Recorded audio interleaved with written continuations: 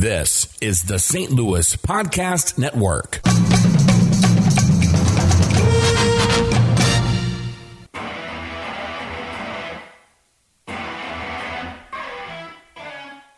You're listening to the Last Man Up podcast, part of the St. Louis Podcast Network. Matt Berger and Andy Hanselman alongside. Wherever you are listening to us, whenever you are listening to us, we hope you are well. Clay Beyersdorfer is not with us. He is deathly ill. Fired him.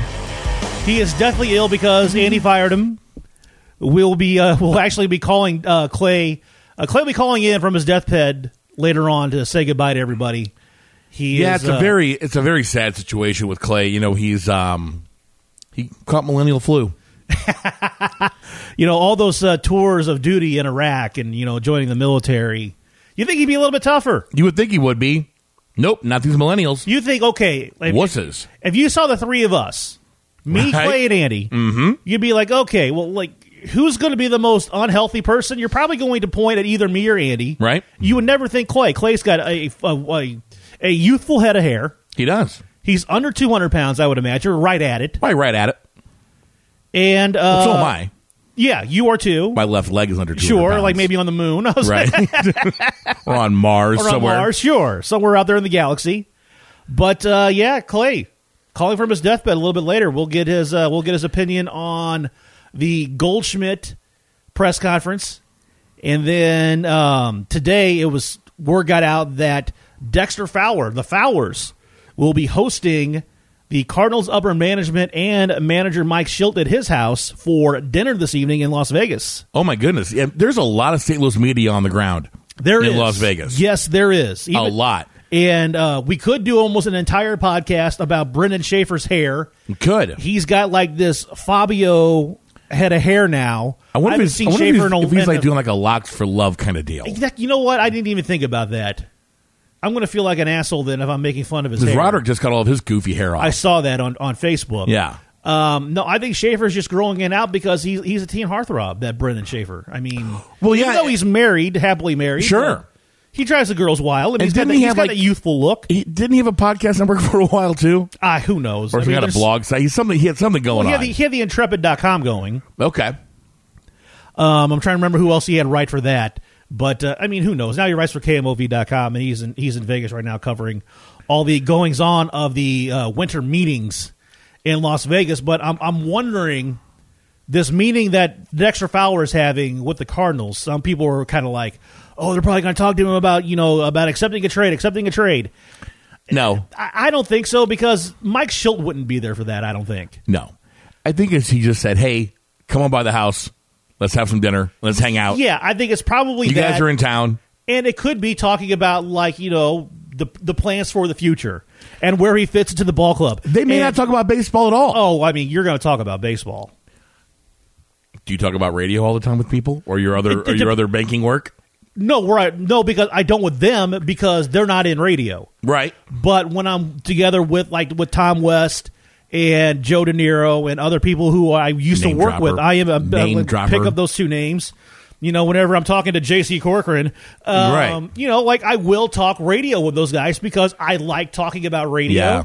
And I imagine those are entertaining conversations. They're entertaining conversations. You do learn. And, I'm sure. And I find the subject interesting. Oh, I do too. So, but you know, the people I work with, I mean, if they ask me about the podcast or they ask me about my time at 590, I'll talk to them about it. Yeah. But I mean, like this sounds kind of hoity-toity. Like a lot of stuff is like inside baseball. They won't know what I'm talking about. Exactly. So, I mean, it's kind of like I'm not going to, if I'm explaining something to them, then I will explain it. But before you started broadcasting, were you kind of a wannabe? Would you kind of like keep up with? Huge geek. Yeah, I was too. Oh, yeah. When I first started at TalkSTL.com and I was one of the salespeople there, she was like, you know what I like about you? She's like, you're just a radio geek like the rest of us. I had no idea you were like that. I'm like, I'm a big-time radio geek. Yeah, I am too. I mean, I got my degree in broadcasting and film at Central Missouri State University, and I wanted to do one of two things with that degree. I either wanted to broadcast or make films. I either wanted to radio broadcast. I either wanted to have a radio talk show, or I wanted to write movies. I had no interest in TV. I had no interest in doing anything on camera. I think TV's boring. I think it is too, and very unstable, as is the radio business. Yeah, it is. I'm not talking about like watching TV. Obviously, I like to watch TV, but I'm talking about like the actual creative process of it. I don't find TV nearly as interesting as I do radio. I was going to be Mr. Radio and Mr. Newspaper when I graduated high school.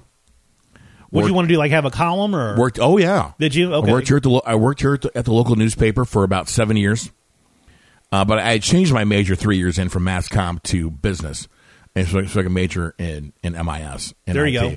So I always here I am still sitting behind a mixing desk and Adobe Audition and still recording stuff. Well, here I am, 20 years removed from getting my broadcast degree, and then still kind of like on the fringes of broadcasting. Right. You know, like I didn't work in radio for the longest time. Yeah, me either. For the longest time. I mean, I guess I really started in 2013 when I started doing the voiceover stuff on 920.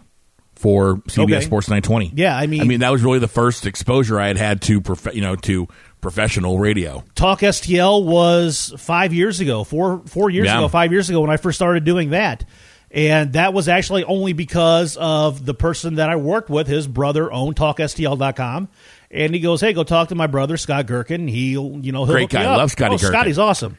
And then working with Scotty at Talk STL turned into 1380, which turned into 590, which turned into here. I mean, it's amazing how it happens. I was telling somebody about podcasting the other day, and they were like, what is it about? I was like, well, first of all, everybody and their brother has a podcast now. You're right about that. It's very hard to differentiate yourself from everybody else. The barriers to entry are very, very low. Very low. I mean, I've acquired all this equipment over years, but what I've noticed is that we are one of the few professional-sounding podcasts. Very. I mean, a lot of it is it's four guys sitting around a laptop microphone, and you can kind of hear one guy, and you can kind of hear another guy. Are we using full studio-grade equipment here? No. No, but it's pretty close. It's pretty close. And like, I mean, when we first started doing this, I was worried about the quality of the sound. Like, is it going to sound kind of tinny? Because we're recording this in an office. There's no soundproofing up or anything like that. No, there's nothing. It sounds amazing. People tell me all the time how much they love, how much they like quiet. The quality of the sound. And I love it too, man. It's it's one of the biggest compliments I get with doing these things. Is like, oh my gosh, where's your studio space? I'm like, it's a conference room. Yeah.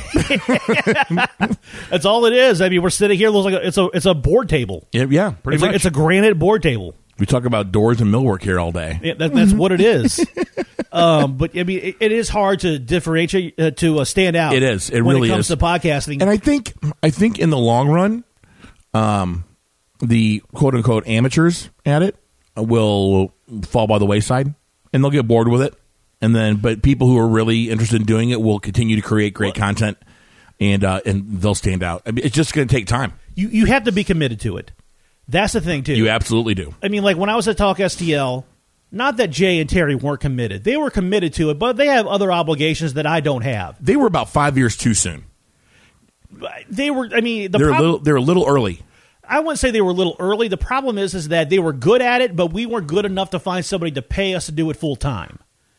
That's what it was. If they could find a way for us to get paid to do that full time, the three of us would probably still be working together and doing it someplace. Well, I got good news. What's that? I'm going to be able to pay you to do this full time. All right, finally, I can quit that banking job. Right. But like Jay and Terry, they're married guys. They have kids. They have other obligations. Yeah. I am a childless loser. The only person I have to worry about is myself. I've got all the free time in the world, so when I can rearrange my schedule rather easily. And it's easier for me to make commitments. Yeah. I can make, I'm the same way. When I was when we were at 1380 and then they were going to revamp 590 The Fan, and I was going to be on in the morning with Dave Rapp, I could come in at 6 in the morning and work until 8, 6 to 8, and then go do my day job after that. Right. It was one of the more difficult months. That January of 2016 was one of the most difficult months of my life. You had to be exhausted. I was exhausted. You have no idea how exhausted I was. Are you a morning guy anyway? I am a little bit, but it takes me a while to get going. Like, I'm not crabby in the morning, but I'm not one of those guys that springs out of bed. Are you a 5 a.m. guy? I mean, I get up at 5 a.m. now. Oh, do you really? I do, yeah. And the reason why I get up at 5, I had to be at work at 7. I only live 15 minutes away. Okay. But I'm one of those guys where I like to have drink a cup of coffee, watch a little TV, wake up a little bit, and then get going. Like, I can't just rush right out of bed. I never can. I'm not a morning person, so I end up rushing out of bed. See, I can't do that. Every morning. And then, I'm just used to it. I know people who get up and they go to the gym in the morning. I can't do that at all. Well, yeah. I mean, I'm a night. I gym should guy. do that. I've heard that's actually better for you. It's supposedly better for you, but I mean, like, I have no energy in the morning, so I'm like, I'm not going to do that. So sleepy. Yeah, I mean, and I don't like to be rushed in the morning either. And I feel like if you're going to do that, you're going to end up being rushed. But anyway, when they came to me about doing the mornings at 590, it was easier for me to do it. They wanted Jay and Terry to do it as well at first, because Scotty was in charge of programming, and he's like, we're going to have him do it. We're going to have the sports junkies do it. And I go, I'm not going to speak for Jay and Terry, but I'm pretty sure they can, but I'll ask them. And when I asked them about it, they're like, oh, how much is it going to pay? I'm like, probably nothing, at first, until we get an audience going. And they're like, we can't do that. I can't come in at 6 in the morning and then work until 8. And then Jay was running his own business, which is blown up like you wouldn't believe. He's like, I can't come in and do that. And then what does he do? He owns a pool and landscaping business. Oh, awesome. Proscape Pools and Landscaping. Okay. I would give the number as a free commercial, but I don't know what the number is. Just Google Proscape Pools and Landscaping and see the work that he does. He does tremendous work. And like I said, that business has blown up like crazy over the past couple of years. But he just couldn't, take the time out of his day. Sure. To do that. And neither could Terry. I'm the only one who could because I didn't have the obligation. So they paired me up with Dave Rapp, and then we brought in Joe De Niro, and then they brought in Dino, and the rest is history. Like I do, like I was able, like podcasting, you have to make it as a commitment. Yeah. And this isn't a slam on Clay because he's not here. Because no. We're just shooting the shit. Yeah, like Clay's going to go back listening to this, going, "Oh my God, those guys were trashing me." No, not at all. We love you, Clay. Clay is committed, just as committed as everybody else is. Absolutely. But like even in when I was at 590, even the show there but I was brokering at the time. You had to be committed to that. You too. Sure do. You absolutely have to be committed. You can't, like, every once in a while it's okay to have the night off. Like, hey, it's my girlfriend's anniversary. We got plans to have dinner someplace. Fine. That's okay. Cool. Yep. Go to it. You got to stick to it. I got tickets to the game. Like, you have to be there every day. You have to be there on time. You have to be ready to go. And there are a lot of people who just weren't. Yeah. They just didn't want to make the commitment. Yeah, they didn't know what it really entailed. Yeah, it's a lot of work. It is a lot of work. It is so much work. Doing those Sports Junkie shows, I'd be exhausted at the end of the day. I'm sure you were, man. And people were like, why are you so tired? You're just talking. I'm like, no, but it's all the prep that I have to do. The prep that goes into it. And I was running point on that show as well, so you had to try to keep those two maniacs in line and then know when to go to break and everything else. Yeah. And I mean, it was. I mean, it's a lot to think about. It's a lot of brain power. It's harder work than what people think. And when I think back about when I was doing that 590 show when it was pretty much just me, like I had Rockio, but Rockio was doing so many other things at 590 that he really didn't have time to produce my show. Right. He just came in and he was kind of like a sidekick more than anything else. He did book guests every once in a while. But for the most part, I mean, he had other obligations at 590 to do, and I mean, my show wasn't that important. I mean, I get it. I'm me. I'm not the afternoon drive. I'm not the midday grind. I'm not any of that. So I would be in charge of booking all the guests. So I'm doing like my day job during the day, and then when I found time, I was texting and emailing and direct messaging people trying to book guests. And I'm looking back and I'm like, how the hell did I do that for as long as I did? When you hire Iggy. Well, I mean, like it got to the point where like we had certain regulars at certain time, and that did help. I always knew, like, Tuesday I was going to have Howard Balzer on, and then, Friday was the film critic Kevin Brackett, and then, the rest of it was fairly easy. Again, creating that consistency.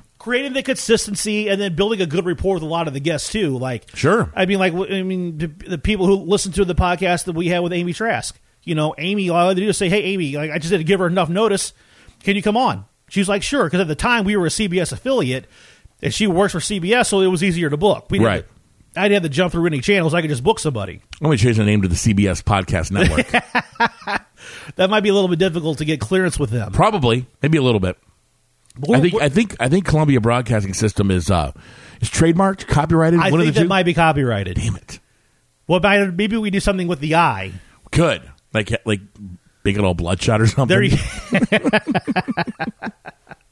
But going back to Dexter Fowler, and the dinner that he's having with. We really digressed there, didn't we? We really did. It's easy to do on this program. The dinner that he's having with Schilt and Gersh and Mo, I think they're going in there. They'll probably talk about where he's going to fit in with the team and, like his place going forward. I know the BFIB hates that because they want to see Dexter Fowler like gone last week. They want nothing to do with Dexter Fowler. He had a terrible year last year.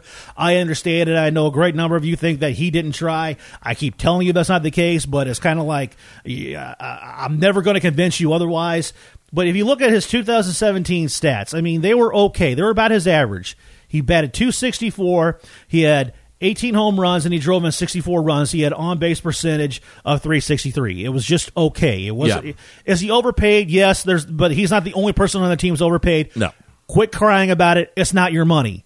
But if you put that Dexter Fowler and you have him batting behind DeYoung or Ozuna, let's say he's batting 5th or 6th, depending on where DeYoung is. Right.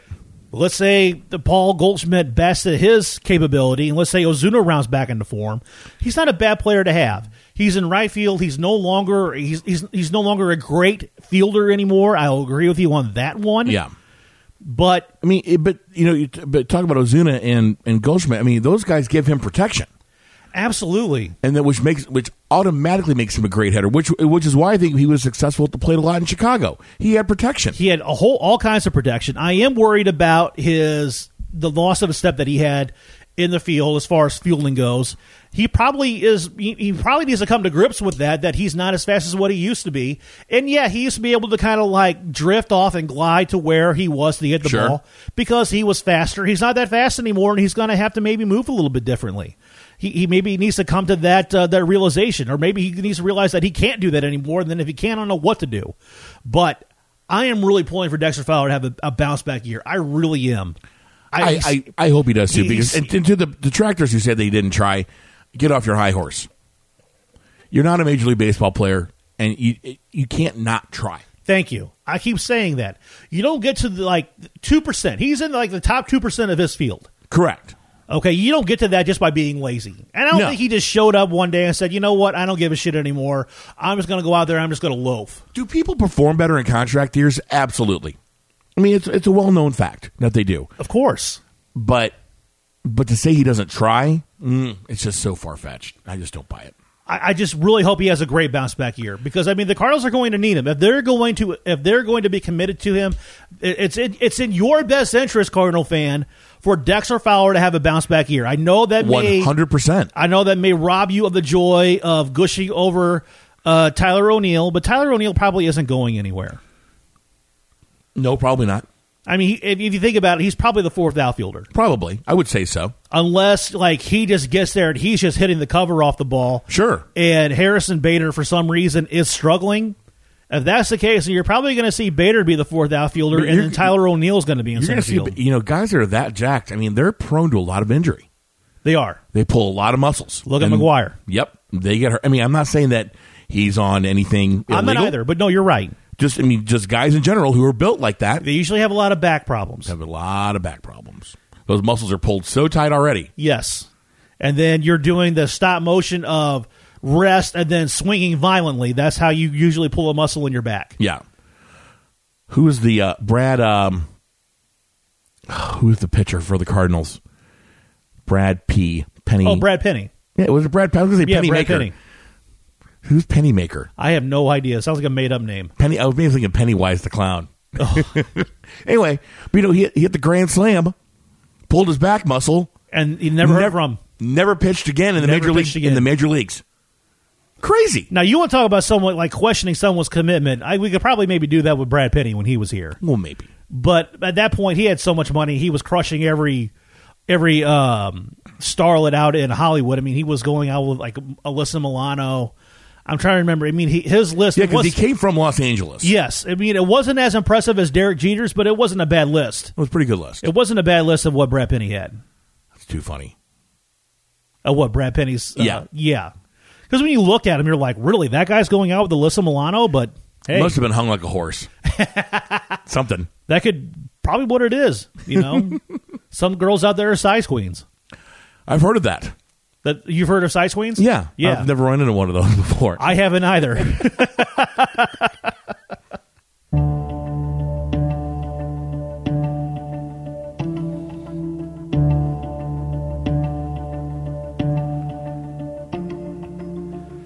Joining us from his deathbed is Clay Beyersdorfer. You can catch him on the Last Man Up podcast, part of STLpodcast.com. You can follow him on Twitter at Ton of Clayton. I like that plug. It's a nice Yeah, that's plug. not bad, right? I like it. That was good. Yeah. I enjoyed it, boys. This is your special edition music. Clay Beyersdorfer, what are your last impressions that you want to give to the world before you leave the universe? That I've loved and I've lived as long as I can. That's about it.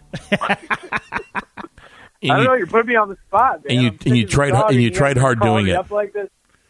I definitely tried. Before we brought you on, we were talking about the dinner that Dexter Fowler is having at his house with Mike Schilt and John Mozeliak and Mike Gersh at his house in Vegas while they were there for the winter meetings. What do you make of this? Are we trying to maybe read too much into it? I think they're just there to talk about his future with the team and, a little bit about the direction of the 2019 franchise. Some people, like BFib Twitter right now, is thinking that they're talking him into a trade. What do you think's going on?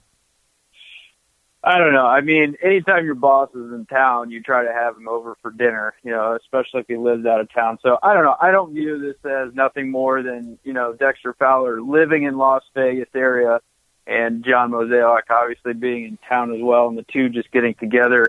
I think, John is making definitely an attempt and definitely an effort to mend what is kind of what was at once a kind of a broken relationship with, the coaching staff and, in the front office. So I don't look at it as any more than that, but, I'm not the best fan in baseball. Yeah, I was telling Matt that I thought maybe he was just going over there for dinner. He invited them over just to have dinner. Hey, you're my bosses, you're in town. And very possible that they talk about baseball for about 2 minutes and then move on to other stuff.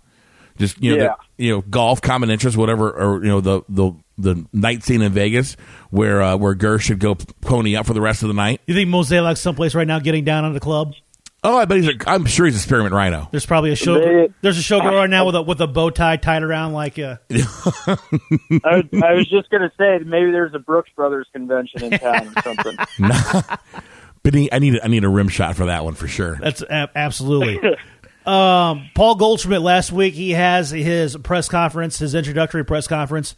He put on the Birds of the Bat jersey. I think his number is 46. 46. They got to find him a better number than that one. I don't like that number at all. But. Well, I mean, so I guess Luke Gregerson wouldn't give up 44, or didn't want to, or was that his number? Is 44? Oh, okay. So he didn't want to ask Gregerson for 44 because he's like, I don't want to ruffle anybody's feathers. Obviously, 45 is not available. That's reserved for Mr. Bob Gibson. Correct. And so he gets 46. Well, I thought maybe he's just running for president and he was going to announce now. That's why he put on the 46. Oh, very nice. Yeah, he's planning on being the 46th president of the United States. He probably easily could be the president of the United States. But he seemed very excited to be here, said that he doesn't know a player in Major League Baseball that doesn't want to play in St. Louis and play for the Cardinals. He must not know Giancarlo Stanton. He must not know a lot of players, actually, that are probably under the age of 25. Or David Price. Or Well, David Price wanted to come here. We just got outbid by the Red Sox. Right. That's what happened, because he said that he went to bed thinking that he was going to sign with the Cardinals. Oh, yeah. He got up in the morning and saw what the Red Sox offered him, and he said, let's do this. Yeah, so I can't say I blame him there. Yeah, I don't know. I'm really, really excited, about the Paul Goldschmidt thing, obviously. I think, we have all spoken at length over the last couple of weeks about, how the Cardinals need to make a move. It's a good move, and it's in the introductory, press conference, you just kind of got that St. Louis type vibe from Paul Goldschmidt, and it's really hard to explain it if you're not from here. But when someone is from here and someone belongs here and around the organization, you can just tell right away. He definitely gives off a Matt Holliday, Adam Wainwright type vibe, but obviously younger. And fans identify with him. So the Cardinals are every right to be excited about him and hopefully continue to make additions moving on in the winter. Clay, I know you have staffers on the ground in Las Vegas. What have you heard from them about the Cardinals and Bryce Harper? Yeah, your guys' sources are probably as good as mine on that one. But I don't know. Everything that I'm seeing is more or less, the Cardinals aren't really necessarily involved as heavy as other teams, but we haven't heard of one specific team being heavily, more heavily favored than the other. So, it could be all smoke and mirrors. They could, maybe Mo is at Dexter Fowler's house talking him into a trade or some type of, hey, we're going to bring on Harper if we can, kind of situation. But I don't know. I'd be excited, obviously, if the Cardinals landed Harper, but who knows at this point. I think if the Cardinals, let's get into fantasy land. Let's say the Cardinals do sign Harper, and they keep Dexter Fowler. Harper's playing center field. Dexter Fowler's playing right. And I'm not sure who the odd man out is going to be, Bader or O'Neill. I guess whichever one they think they could get the most value in on a trade.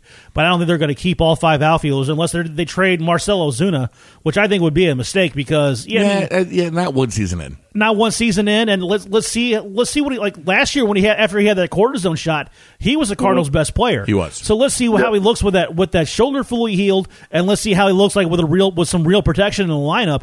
He may bounce back to where he looked like his last year when he was with the Marlins before the Cardinals trade for him. Then why would you trade him? I mean, that's what you want O'Neill and Bader to be, is someone like Marcell Ozuna. Yeah, and you're exactly right, Matt. And that's kind of, why they signed him. And I think one of the biggest struggles for him even last year was being, the guy as opposed to one of the guys. Matt Carpenter obviously was hot for a little while, but it's hard to put all the emphasis on a guy who's just not used to being in the spotlight. When you bring on a guy like Goldschmidt who, is going to hit for average, he's going to hit for pretty solid power numbers, you have that protection, and Ozuna goes back to doing what Ozuna does well, and that's driving runs. But, back to your original statement about, the outfield situation, if Harper were to come aboard, I absolutely agree. I think Dexter Fowler is your first guy in right field. But if you're Mike Schilt, you definitely have Harrison Bader and Tyler O'Neill at the ready. And I think you have a really, really solid core group of outfilders right there. Yeah, but I don't think they're going to carry, 5 outfielders on the roster. I mean, maybe I'm wrong. I just don't see them if they, like I said, they do sign Harper and they keep Dexter Fowler, that they're still going to keep Tyler O'Neill and Harrison Bader on the roster. I don't think they're going to keep both those guys on the bench. That's just me. Yeah, it's hard, especially because then you look at other potential, people like Jose Martinez, who has played some outfield before. Yairo Munoz, does he lose, any credibility, or I guess, do you lose anything out of him knowing he probably won't play the outfield any? So yeah, adding another outfielder is not necessary by any means for the Cardinals. It's just a luxury that you'd really, really like to have. Clay Beyersdorfer from, Last Man Up podcast, calling from his deathbed in a hospice someplace in O'Fallon, Illinois. Ken Rosenthal tweeted today that the Dodgers were interested in Jose Martinez and playing him at first. And I'm hearing rumors that Jose Martinez may be part of a trade deal to the Tampa Bay Rays for Will Smith. Getting jiggy with it? I'm hearing that. I'm going to Miami.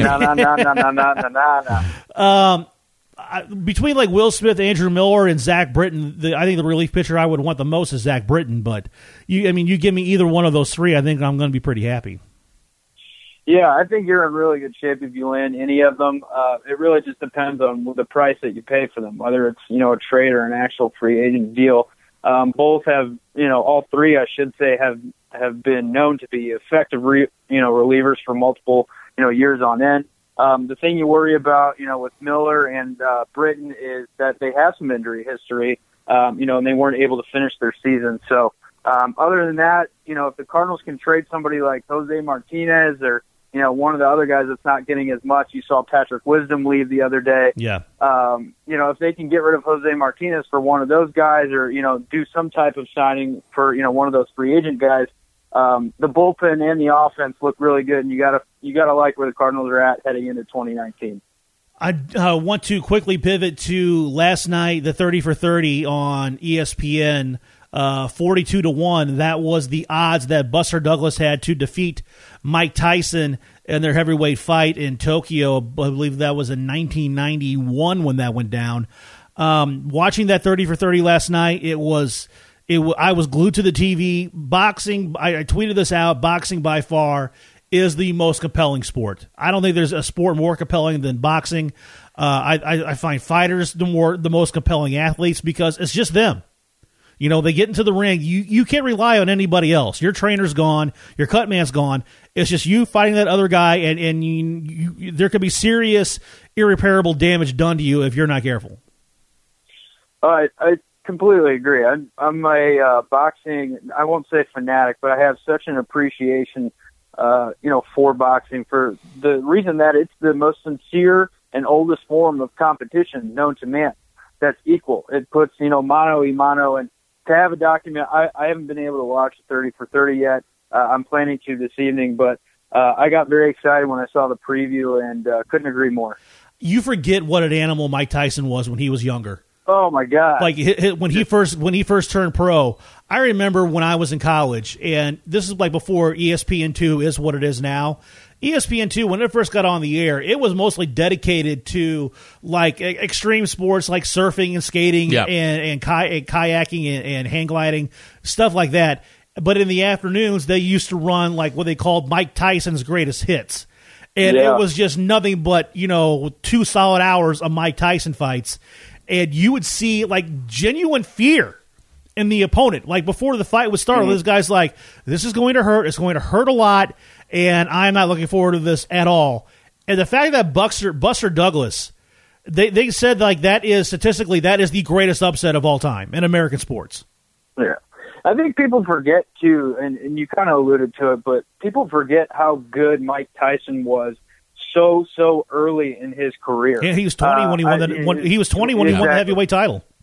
And you just don't see that with boxers. I mean, certainly guys can be successful and, beat other guys that are 18, 19, 20 years old. But you see the heavyweights, the champions that come in year out, they're in their later 20s and possibly early 30s. They've trained for years.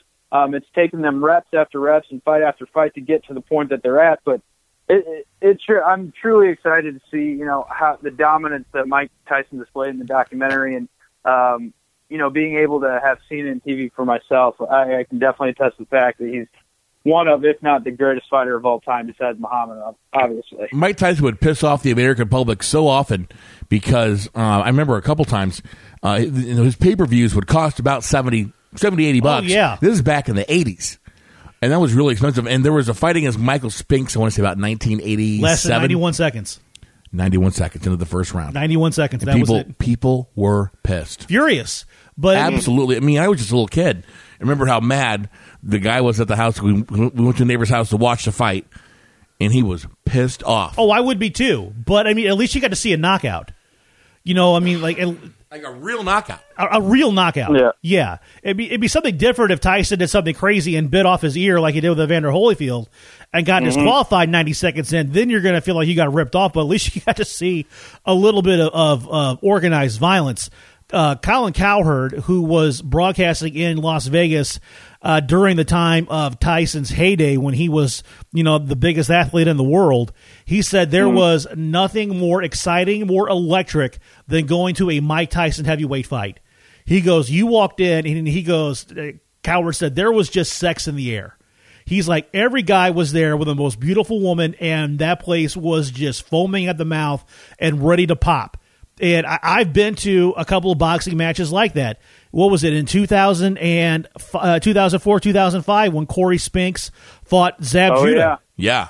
And did you go to the arena and watch the fight live? I did not. I was not there. Okay. I watched it on television. Okay, I was there. And that arena was ready. That arena was ready to explode because he came out with Nelly. Yeah, and everybody in the stands was dancing and singing along, and that place was ready to. That roof was going to pop off. There was so much energy there. So when Cowherd says that about Tyson fights, I understand what he's talking about. Oh, absolutely. I mean, you combine the allure and the mystical being that Mike Tyson was in the boxing world, and you mix that with Las Vegas, the hype is going to be, through the roof. And so, yeah, I'm on board with that. It's funny, while you guys were talking, I was trying to think the first fight that I ever watched with Mike Tyson. I think it was against Lennox Lewis, but I can't remember if it was the first or second time. They only fought once. There was a knock. You're right. It was the only time, I should say. But I can't remember if it was a knockout or not. Lennox Lewis, I think, eventually knocked out Tyson because the thing with Tyson, especially there towards the end, I mean, I know like Tyson's famous quote is that everybody's got a plan until they get hit. But towards the end there, Tyson, if you could withstand the barrage for the first couple of rounds, he boxed himself out. He was no longer in the condition that he was before when he was younger. So if you could withstand like the first 3 or 4 rounds, all you really had to do was outbox him, and that's exactly what Lennox Lewis did. Because I remember it was at the Pyramid Arena in Memphis. What was that called? I think it was called the Pyramid. Was it called the Pyramid? Okay, I thought it was called something else. It's now a Bass Pro Shop. That's kind of sad when you think about it. Anyway, that's where they had the boxing match because there was no place in Vegas that would give Tyson a boxing license. So we had to go to Tennessee to get one. That's the reason why they had it there. I didn't know that. And I remember... How come they wouldn't... I forgot what it was. Had he been accused of crimes at that point? With Tyson, who knows? Yeah. I mean, you have to research it. Tyson's one of those guys where if I told you something extraordinarily crazy that I just completely made up about Mike Tyson, you'd probably believe it. Oh, yeah, he was a nut. Yeah. Because he still is. Yeah. But like the tension between the two fighters was so great that they actually had the Memphis PD saw off the ring. Like they stood in there to divide the ring from corner to corner to keep the two fighters apart before they actually started boxing because they had a brawl at the press conference. And That's right. I remember that. And they were afraid that they were just going to start brawling even before like the ref could go over the instructions and they rang the bell. So they had the Memphis PD go from corner to corner and divide the ring in half. That's funny. It was pretty cool. Yeah, you can't say enough about Mike Tyson. The more we talk about this, the more I need to get off the phone with you guys and go watch this documentary. So the documentary is great. There's another one out there too. I'm not sure if it's available anywhere. It's called Assault in the Ring. It came out on HBO. I've seen that one. You've seen that one? Okay, between Billy Collins Jr. and Luis Resto. That is one of the more compelling pieces of work I've ever seen in my entire life. Yeah. Billy Collins Jr., Luis Resto, his trainer, Panama Lewis, used plaster on the wrapping and then put the gloves over it, and he beat Billy Collins Jr. so bad that it ended his career. I mean, when they showed his face, his eyes were so swollen that he couldn't even look out. He couldn't even see through his own eyes because his face was so swollen. And it ended up detaching his retina. His career was over. Yeah. And he was 23 years old. If you're 23 and now you're told, hey, you thought what you were going to be doing for the good portion of your life, well, you can't anymore. And he fell into a huge depression and started drinking and, became an alcoholic and ended up dying in a one-car accident in Kentucky where he was from and ended up killing himself in this car accident. And, Luis Resto had this huge guilt about what happened because he knew that he was cheating and just realized that he had done this. And it's basically Luis Resto trying to look for forgiveness from that family, for Billy Collins' family. If you can find it someplace, it's called Assault in the Ring. It was on HBO 10 years ago. One of the most compelling pieces of work I've ever seen in my entire life. Yeah, it was a really good documentary. I'm looking forward to this Tyson one even more, though, I think. You're not going to be disappointed by it. Before that one last night was the one about Bobby Knight. I forgot what it was called. I saw half of that about the Neil Reed situation, how that went down with Bobby Knight leaving Indiana. Mm-hmm. And I hated Bobby Knight then, and then after watching the documentary, I hate Bobby Knight even more than I did, even more now than I did back then. You're preaching to the choir here. I'm a Kentucky guy, so I was raised to hate Bobby and Mike Krzyzewski, Roy Will, all of them. Dean Smith. It's got nothing. You name it. It's got Dean Smith. it's got nothing to do with a rivalry or anything like that. But just the way that he treated those players was deplorable. I mean, yeah, people are talking about snowflakes, millennials, they're all soft now. It's got nothing to do with being soft. If you were a bully. He was a bully. If you were at work tomorrow and your boss talked to you the way that Bobby Knight was talking to those kids, you would want to fight your boss in the parking lot. You probably want to fight him right then and there. It's got nothing. Probably so. It's got nothing to do with toughening anybody up. Yeah. I mean, it was just ridiculous. And then Bobby Knight was disgusting, talking about because Neil Reed, he ended up dying. He had a heart condition. He ended up dying. He's been dead for a few years now. Mm-hmm. And there were other people, a part of that Indiana administration that let him go. And Bobby Knight was so bitter, they played a clip of him calling in a Dan Patrick show, and Bobby Knight's like, I wish they would all die. I'm like, seriously? Rude. Yeah. I mean, just despicable. I mean, Bobby Knight, I know there's a lot of people out there who just absolutely worship the ground that he walks on because he can coach basketball, but come on, he's a terrible individual. Well, he's one of TLR's best friends. Oh, yeah. He and Tony La Russa are big-time fans because I remember when he got in trouble at Tech. I can't remember if he was still at IU or if he was at Texas Tech. And he got in trouble both places. One of the students on campus, Texas Tech, was it at Texas Tech? One of the students on campus said, "What's up, Knight?" And Bobby Knight went over there and put his hands on him and said, "When you see me, you put out some respect, and you either call me Mr. Knight or Coach Knight. You don't call me Knight." And like just got in that kid's face. Yeah. And I remember La Russa and McGuire defending him after that happened. Well, it's funny to see that a lot of and I think Tony La Russa is a better example of hard-nosed coaching. You know, not very pat you on your back. Obviously, a guy that celebrates with you, but a guy that's very stern in the face. You know, the Joe Torre type player or the Joe Torre type manager. You know, it's all business, and you know he takes the job very seriously. You know, obviously Bobby Knight jumped over the line way too many times, but. Yeah, I was grown to hate Bobby. I hated him even more when they decided to make him a broadcaster, and I hated him even more after that when they made him do a game with Dick Vitale, and it was like, oh my God, it was like listening to Shady Acres narrate an NBA basketball. Yeah, he was a terrible broadcaster, just awful, terrible. Terrible. I remember when he was trying to chase down win number 800. And he was at Texas Tech at the time. And this was like around New Year's Eve. It was kind of like around the end of the year when he was doing this. And all the reporters that were in Lubbock, Texas, were really hoping that he would do it before New Year's Eve because they wanted to get the hell out of town and go back home and maybe go someplace a little more, I don't know, electrifying to celebrate New Year's Eve than Lubbock, Texas. Yeah. I wouldn't want to spend my time there either. Clay Beyersdorfer, we are going to miss you after you leave this earth. But you know, in the rare case or in the slight chance that you pull off this miracle and defeat this horrible disease, we'll see you next week. I'll be back next week, boys. It's good to talk to you. Get well soon, Clayton. That is Clay Beyersdorfer from here, the Last Man Up podcast. You can follow him on Twitter at Ton of Clayton. You've been listening to the Last Man Up podcast, part of the St. Louis Podcast Network. Make sure you follow the show on Twitter at Last Man Up Pod. You can follow me on Twitter at Matt_Berger. You can follow Clay at Ton of Clayton, and you can follow Andy at Emo6. Speaking of Andy, he's here right now with the top 5 trending stories of the week. Number 5, Bill Madden seemingly goes against his own criteria by voting for Placido Polanco for the Hall of Fame.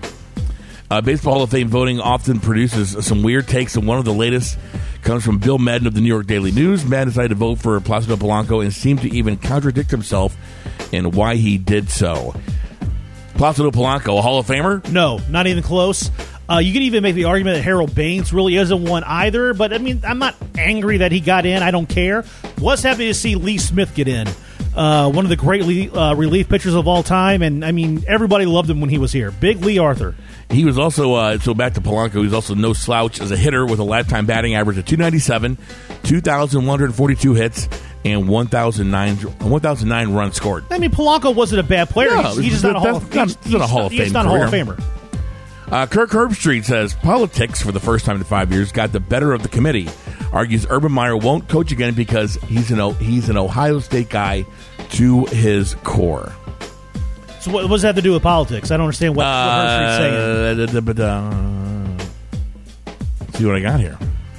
Is he talking about like why they didn't get into correct? Yeah, why they didn't get into the college football playoff? Well, of course, Herbstreit's going to say that because Herbstreit, where did he go to school? Ohio State, right? So he's always going to stick up for Ohio State. If you want to talk about a team that probably that should have got in that didn't get in was Georgia.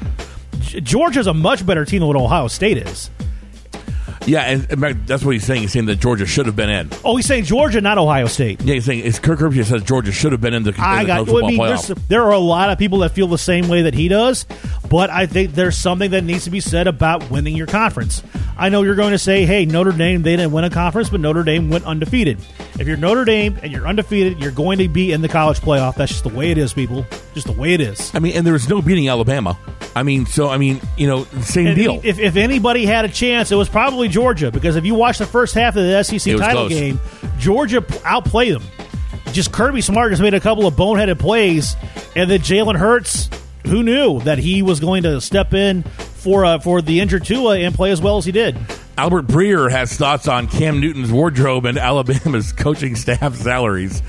Sports Illustrated's Breer is back on his Tiki bandwagon, this time going around in how Carolina Panthers QB Cam Newton dresses. Albert tweets, might want to lose the hat and shades after throwing 4 picks. Cam here is wearing I would describe them as Egon glasses. Okay. And a bowling hat with like a plaid ribbon around it, and the plaid matches his jacket. Cam Newton wears some colorful clothes. Yeah. I got no problem. Like, his wardrobe is his wardrobe. And, like, there's nobody gets more scrutinized for his post-game press conferences than Cam Newton. Cam Newton can never do anything right when it comes to a post-game press conference. If they lose and he's not sad enough, then people get on him about it.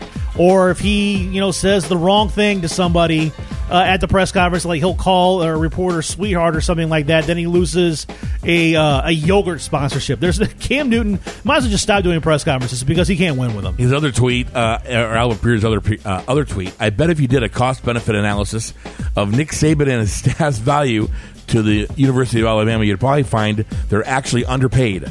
Number 23, college football coaches making more than $1 million in 2004.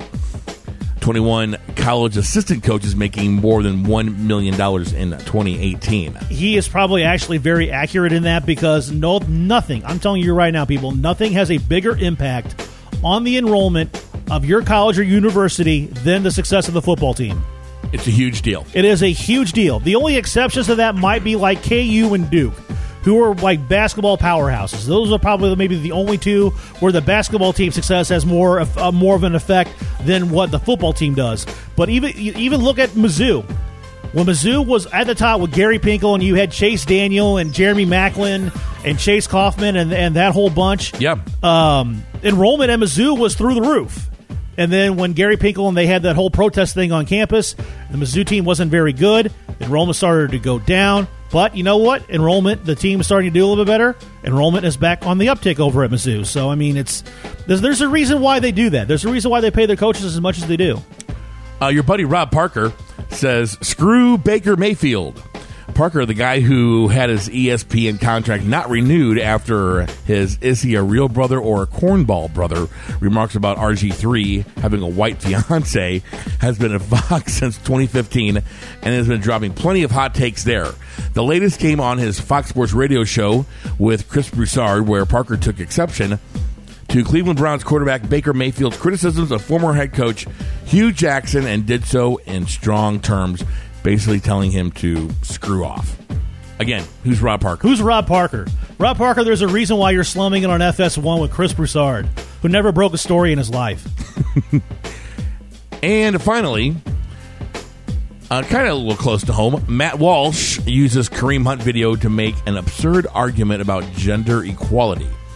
The video of Chiefs running back Kareem Hunt's altercation with a woman in a hotel sparked a massive condemnation and led to the team releasing him. But right-wing pundit Matt Walsh had a different take, using the situation to complain about liberals in a Daily Wire piece titled, "An NFL player is being condemned for hitting a woman. She hit him too.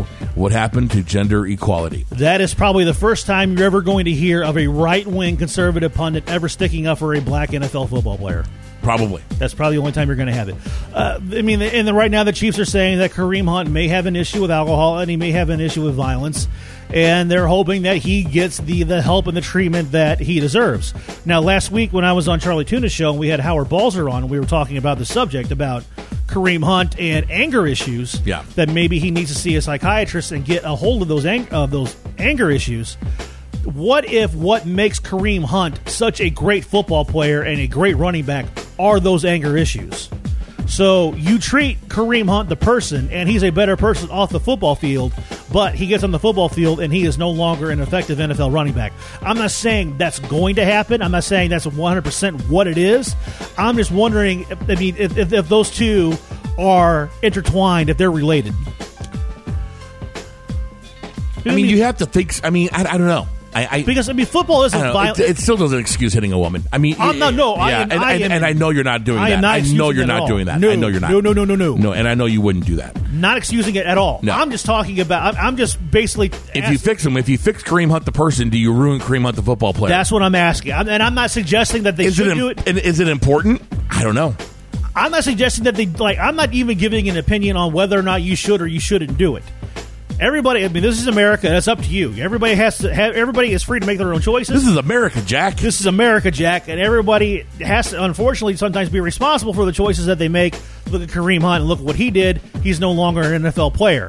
So, if he does get the treatment that we all think that he needs, yeah, he might end up being a better person, but he's 23. What is he going to do for the rest of his life? He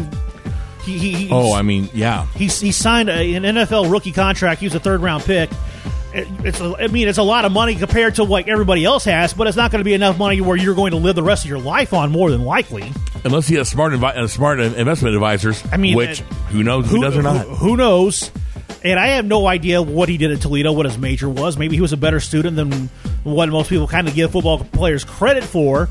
He could have a degree. He could have a degree in astrophysics, and he's going to go work for NASA. I don't know. But, I'm just wondering how that's going to all play out. Courtesy of Awful Announcing, those are the top 5 hot takes of the week. I'm Andy Hanselman. That is Andy Hanselman. Special thanks to our deathly guest, Clay Beyersdorfer. Let's hope he pulls through. Everybody, hashtag. Last I heard a tweet. I saw a tweet that he had been possessed by the by the devil. Hashtag pray for Clay. Hopefully he'll be feeling better. He'll be joining us next week. Make sure you follow him on Twitter at Ton of Clayton. You can follow me on Twitter at Matt_Berger. Follow Andy at Emo6. And we will see you on the other side, everybody. Have a good night.